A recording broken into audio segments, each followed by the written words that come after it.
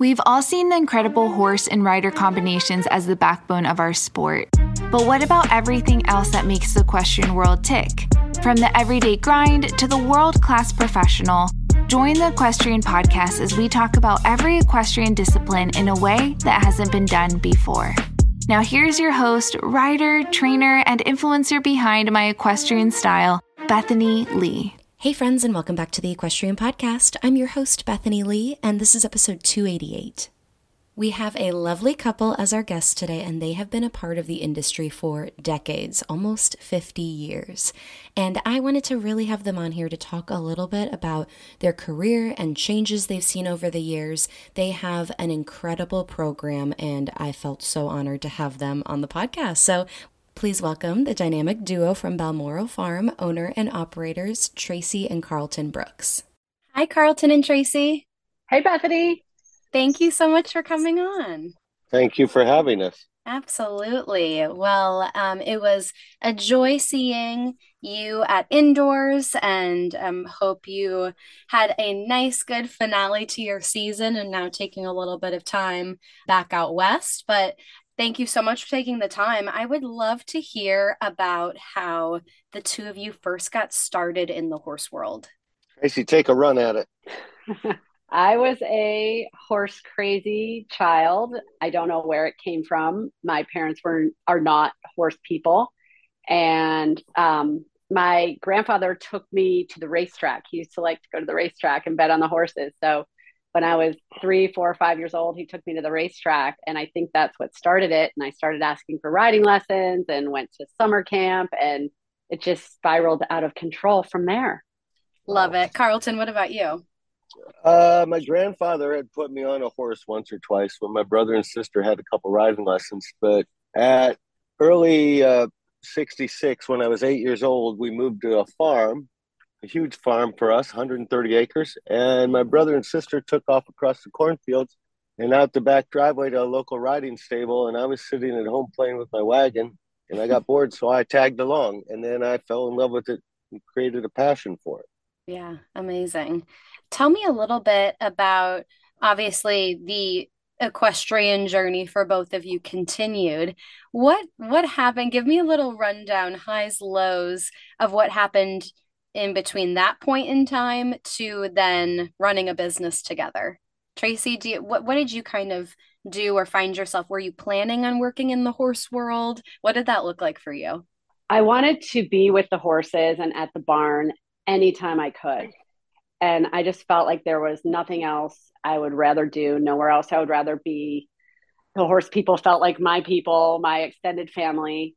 I went to college, and even at college, I thought, oh, this is such a waste of time. I get why it's important, but yeah. I would rather be at the barn, and I knew I always just wanted to be there. So in the summers, I worked as an assistant, and then I started just doing more and started my own business when I was in my early 20s, and basically did everything, started at the bottom. I didn't have grooms. I didn't have braiders. I did everything, and then just sort of hung in there and kept working through all the things that are hard about this business. Right. And just never want to do anything else, really. I started in Ohio and ended up moving to California in the late 90s.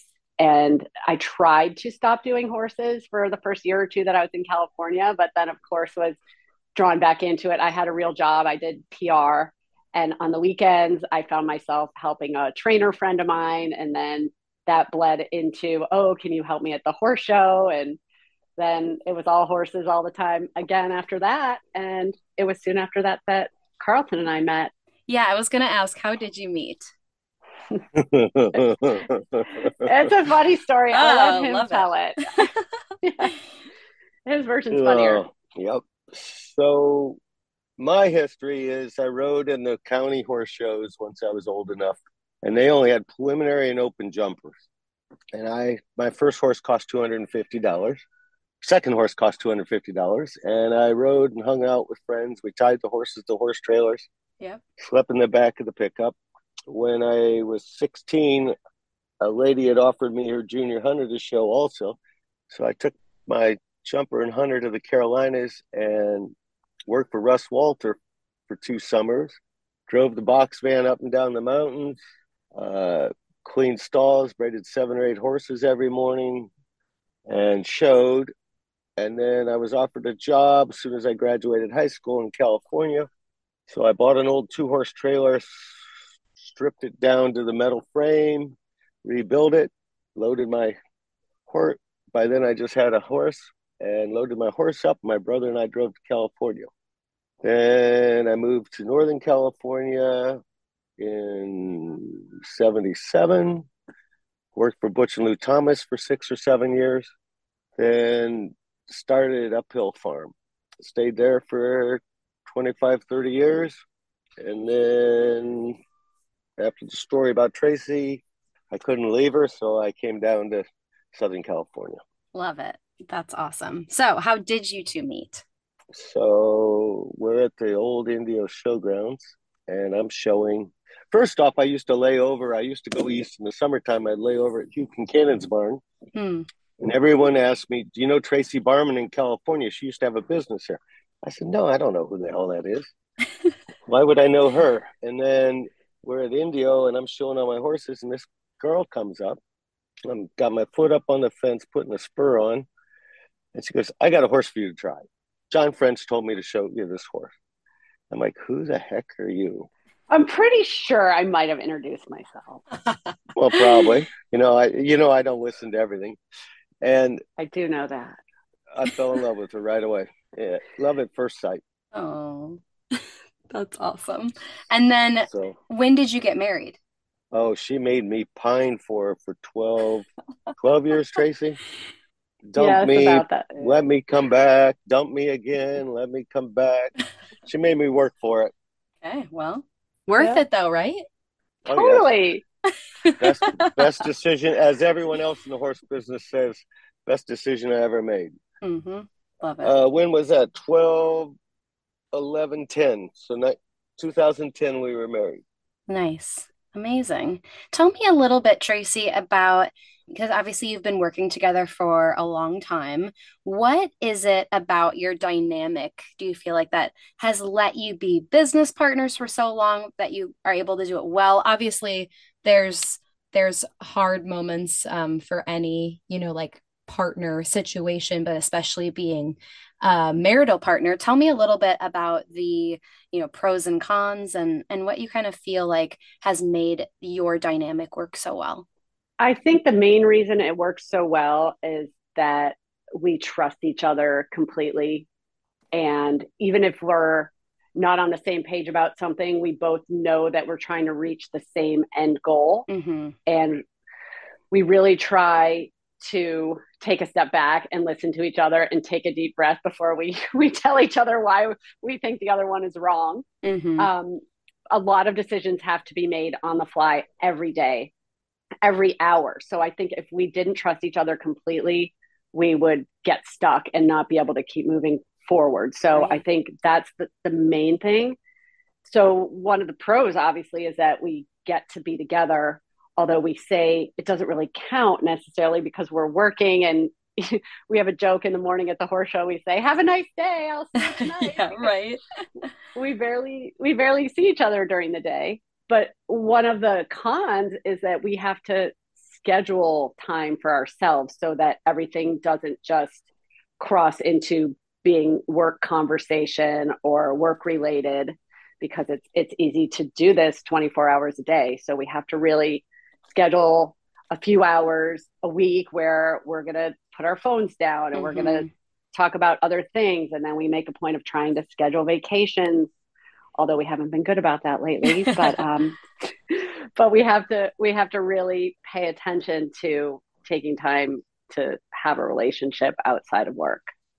Carleton, being a part of the industry for a while, I'm sure you've seen lots of, changes. And, Traci brings up one that we were kind of joking about, that it's like, oh, how are you a horse person that also takes vacation? I mean, have you noticed such a significant increase in the expectation to be showing, as often as a lot of, programs that you see at the higher levels doing. Tell me a little bit about that kind of shift or any other notable shifts you've noticed over the years.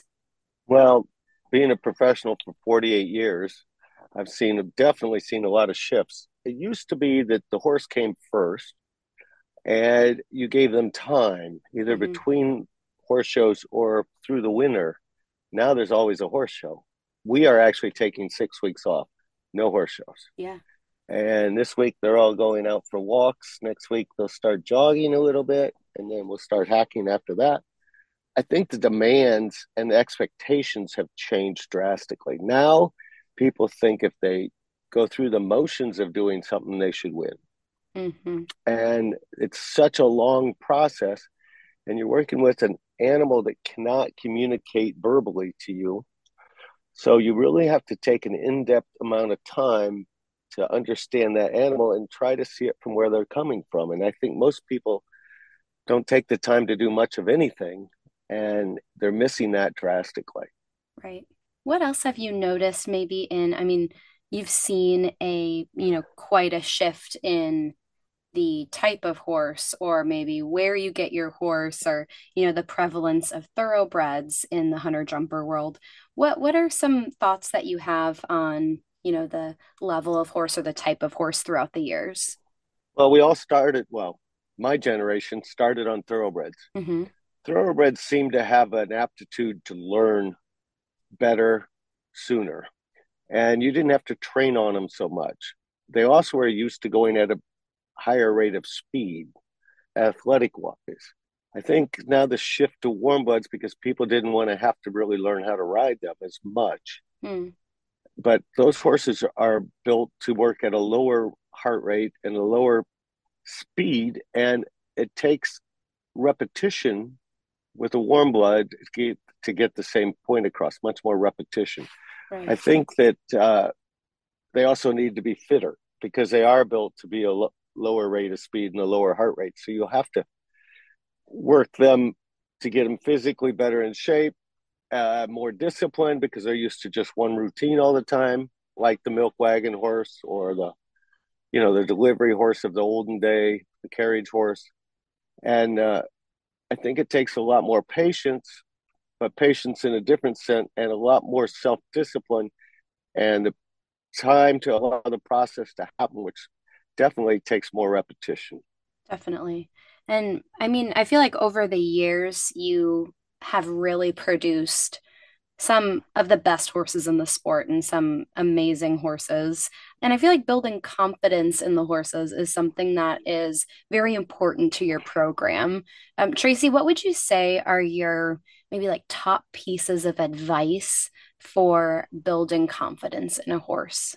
I would say we always emphasize going forward with our horses and our riders.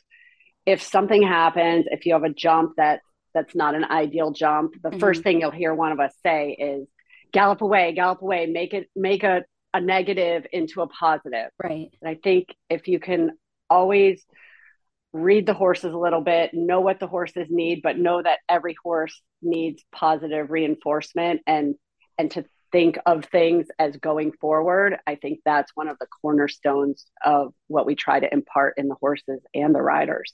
Yeah, that's a really good piece of advice, because you're coming, together with clients and horses from all different, backgrounds and things and situations that have maybe made them think or question otherwise. And so, yeah, taking that and finding ways to give them that positive reinforcement, I would say, is such a big part of boosting that confidence. Carleton, in one article, you are quoted as saying that sometimes the competing part is the least important when it comes to bringing a horse along.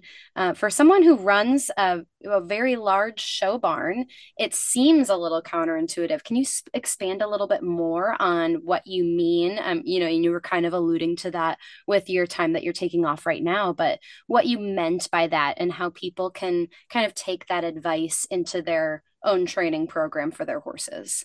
Well, let's talk about pressure. If you just want to win, you keep putting pressure on the horse, pushing, pushing, pushing.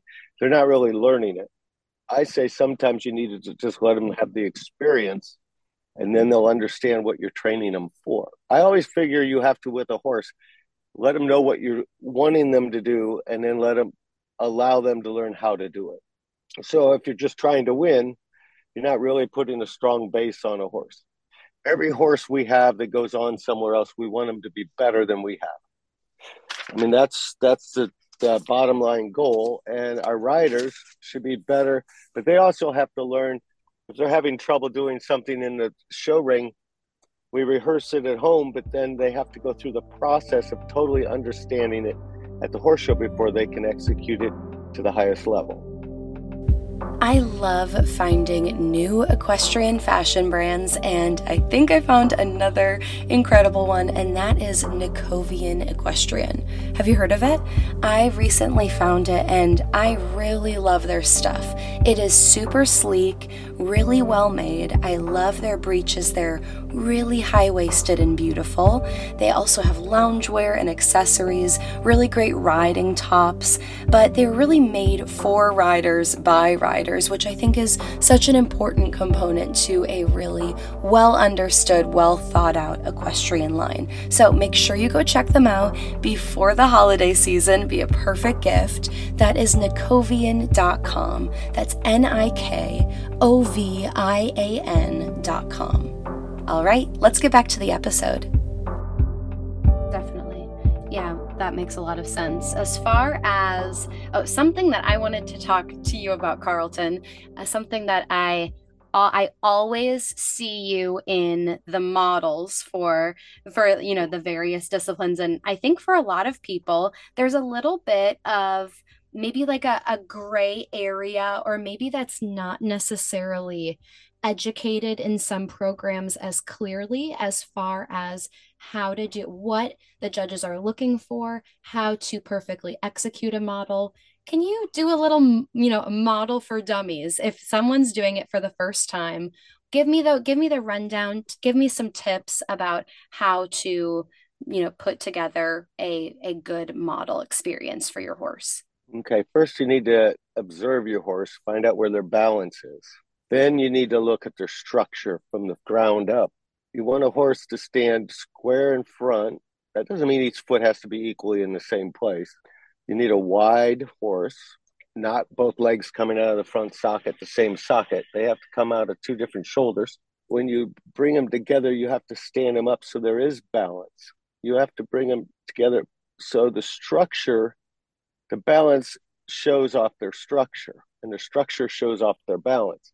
Most people stand them up and go, oh, their legs are clean. Well, your horse isn't balanced. It goes up 80% on its front end, or the wither is 4 inches higher than its croup. That's not balance. They may be able to perform, but with the model horse, you're looking for the ideal, and there's no ideal. But like the last horse we've had in the model, he was a 9+ out of 10. Most of them are a 7. Mm-hmm. And we've had two recently that were 8+. Actually, probably 9+, don't you think, Traci? Yeah. But it's balanced structure. The feet have to be the same. There's a reason why your horse's feet aren't the same.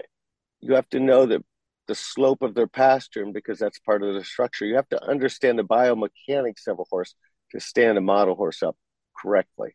Most horses are built to do their job, but the ultimate is what a model horse is. Mm-hmm.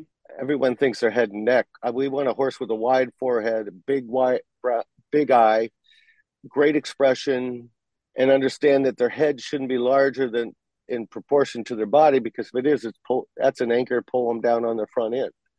Mm-hmm. They need to have a regal look. That's the ideal, the look of eagles. And people miss that. People miss it because they aren't detail oriented enough. I think that's why most people don't do the conformation divisions, because they do not want to bother with the details. Right. To me, it's more of a challenge to have a conformation horse. Mm-hmm. Our show in the regular open divisions also, and are just as competitive. But to have that detail and maintain that detail through their career is a huge effort, and it shows that you're really paying attention. Right. Definitely. I love that. Traci, you've had, the two of you have had a lot of success with horses and riders over the year. Are there any like stories in particular that stand out to you for either horses or clients or success stories that you've had over the past that stand out? Jesus, take the wheel, Traci. There are so many stories. I'll give you a couple, an old one and a new one. Okay. We had a junior, Caitlin Van Kenynenberg, and that's what Carleton was just referring to. And she was always a lot of fun. And she still is. The first time we took Caitlin to Devon, she was just very Caitlin. And she was in the schooling ring and everyone was being really serious. It was junior hunters and you could feel the tension. And Yeah. here comes Caitlin down to the schooling jump and she's 5 strides away and she knows she's chipping. And she blurts out, Jesus, take the wheel. And it was always just comic relief. And after that, everyone knew Caitlin. And she was the first time again at Devon, she came out of the ring. She gets 86 or something. She has a great round. 88, And she comes out. 88 winning. Get it right, Traci. Sorry. She comes out. She goes, I gotta go. And we're like, what's wrong? What's wrong? She's like, I was going around and I was jumping the course and I saw a puppy and I just need to go and pet it. Oh, funny. So, I love yeah. it. So it was just, she just was very in the moment, which I think is what made her so good. And the horses all loved her. And that was Caitlin. And then this weekend, we had a little incident at the horse show. One of our pony kids, who is just starting in the small ponies, was riding one of her ponies in the children's ponies. And it was the end of the day and it was starting to get a little shadowy and a little dark. And she did the whole course and she came down the last line and the pony just misjudged the last jump and caught its toe on the back rail of the oxer and tripped and stumbled and she fell off and her vest went off and the pony fumbled around and they were both fine and it looked scarier than it was and we had tears. But the next day she came back and she rode and she won. And we told her, we said, that's the huge payoff is you showed up. And that's how this sport is. You're going to have a bad day and you're going to get banged up, but showing up and coming back and trying again is always going to serve you well. Totally. Yeah. That's such a great reminder for all of us. Yeah, definitely. It happens daily, sadly. Yeah. Carleton, are there horses, obviously, that stick out in your mind as being, extra special or just very big parts of your career?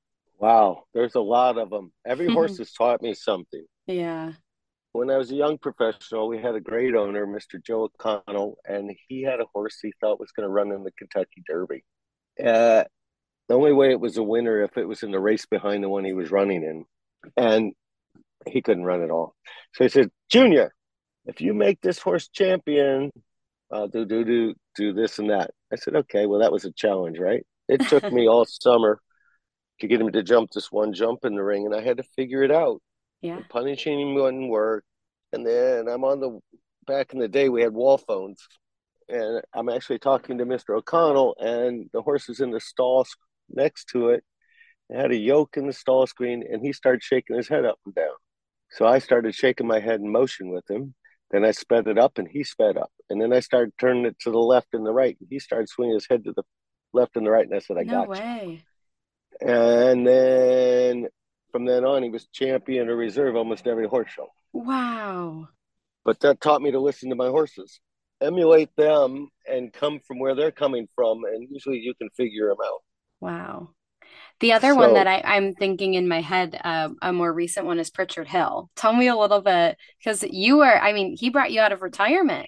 Tell me a little bit about that dynamic. He's an incredible horse. Wow. Yeah, I was showing him and he was really green, and I'm never one to force a lead change. And I had one horse I showed at indoors and he never changed his leads once, and everybody yelled at me and said he'd win every class. Changed leads. I said, don't worry, he will. He was grand champion at the Garden the next year. But Pritchard Hill was so intelligent, he tried to outthink you. And he worried about a lead change. Why, I don't know. And I just was like, he's got to get stronger. He's this, he's that. And I had given him to someone else to ride. and they couldn't get a lead change to save their soul. So after Devon, I took him to every horse show, but I never showed him. And I just waited and let him understand, and he'd do lead changes for me and jump 2 foot, 3 foot. And so then the week before indoors, that fellow couldn't ride him, so I rode him, and he got ribbons and everything. Then I went to indoors and started showing him, and the rest is history. Yeah. Wow. Yeah, because I think from an outside perspective that maybe, you know, didn't know all of the details. I mean, he took a few years to develop, and I feel like for some that would seem like, too long of time or whatever, kind of knowing how crazy rapid our industry can be sometimes. So what would you say? Obviously, he wasn't one that you wanted to, like, it wasn't worth the risk of rushing him along. What are some other things that you kind of look for as cues to know that your horses that are kind of in that type of, young horses that are in that type of training to let you know that they're kind of ready for that next step? Well, the one I spoke to you about earlier, and then Pritchard Hill, and then our last one, Only Always, we gave them a year and a half to develop. And that may sound like a long time to everyone else, but it's not really that long for a horse's education. Yeah. And I think you have to do it in segments. You show them for a while, then you back up, and then you show them for a while. Why do kids have summer break from school? Because they learn for a while, then they back up, and then they learn for a while, then they back up. And I think anyone that just keeps going at it, you might get the job done for the time being, but nothing's really solid. Right. And we want them to be solid forever. Right. Not to mention burned out. Yeah. There's an old saying in California, there's not enough rainy days. Horse trainers saying, because you just keep going, you keep going, you keep going. Yeah. And you have to learn to take breaks. Right. And you have to let them absorb what you've done and rehearse it instead of just, oh, they learned that, let's go teach them this tomorrow. I always say 2 steps forward, 1 step back. So they learn a bunch, and then I go back and review 2 steps ago, and then I add the step that was number 2 to another step, and then I rehearse it to it again. I was writing a new one this morning, and I thought, okay, this is what we're going to do this week. This is what we'll try next week. And, that's how I think. I'm not in a rush to do anything. And I think we spend a lot of time actually walking our horses with purpose. And you can train a horse basically at the walk. An old horseman told me that. And it's so true. It's so true, but no one spends the time to walk their horses properly. Right. If you stand around at someone's barn or stable, or you go to a horse show, no one spends time walking. They get to the ring, they pick up a trot. Right. And also, just out of the box thinking, if you take a horse and walk it to the paddock, you turn it loose, does it trot away or does it canter away? Why don't you canter before you trot? Yeah. I'm just throwing that out there. Yeah. Yeah, that's a really good point. What would you say? Don't trot away. Yeah, it's true. What would you say is an area of the industry that you are particularly passionate about, Carleton, that you feel like the rest of the horse world either just doesn't know a lot about or doesn't talk that much about? Wow. There's a lot. I think that understanding what you want to accomplish and having a goal and working backwards from that goal is so integral to training a horse. I just think people have to understand their horse and start with the process. And most people ride a horse from the front to the back, where actually you should ride them from the back to the front. That's where the engine is. If you can get the back end to do something, it's easy to control the front. Right. And I think really starting that at the walk and teaching that and having them understand that and start a ride off that way is such an important part of their training. Well, that's what I said. Next week, all our horses walk. Yeah. But walk with a plan, not just walk. Right. But walk with a plan. They give to your leg. They are disciplined. They don't run through your hand. If they can do it at a walk, it's much easier at a trot and a canter. Right. Yeah. That's a really good point. Traci, what would you say is an area of the industry that you're really passionate about, but you feel like the rest of the horse world either just doesn't know a lot about or doesn't talk that much about? I think what we're trying to get out there recently is that we want people to embrace the process and we want to try to help provide education. Mm-hmm. And we want the barrier to entry to be lower. I feel like some people feel like, oh, I can't do it at a high level, therefore I'm afraid to start. So we don't want people to be afraid to start. We want everyone to start where they are and know that everything is a stepping stone. And that's what we say about our clinics too. We don't want people to come to us and say, oh, I wish I could ride in your clinic, but I'm not good enough. We do all levels, and we want everybody to just embrace the process, start where you are, and do it at a level that is comfortable for you, comfortable for your horse. And, you know, the saying that the best time to plant a tree is today. Mm-hmm. The best time to plant a tree was 100 years ago. The second best time is today, right? Right. So just get going and start, and don't compare yourself to anyone else. Don't have FOMO because of what you see on social media. That's a conversation that I feel like we have weekly with our own kids. So, and parents too. And we want the parents to be open to the process and not just be results oriented. We want everybody just to take a breath and enjoy it and learn and have a great time and not be worried about what ribbon they're getting or what the result is. Because if you do it the way it's meant to be done, those things will come. Mm-hmm. Definitely. Well, Carleton and Traci, thank you so much for everything you have done and continue to do for the industry. I think people with your talent and your willingness to educate others is what really keeps this industry going. So thank you so much for all that you do. And I'll continue to watch your journey, but I just appreciate you taking the time. Thank you so much. Thanks, Bethany. All right, that is all I have for you today. Thank you so much for tuning in. If you liked what you heard, please take a minute and write a review on iTunes. I would so appreciate it. It helps people like you find the podcast, and it helps me get some killer guests. Thank you so much, and I will talk to you next week.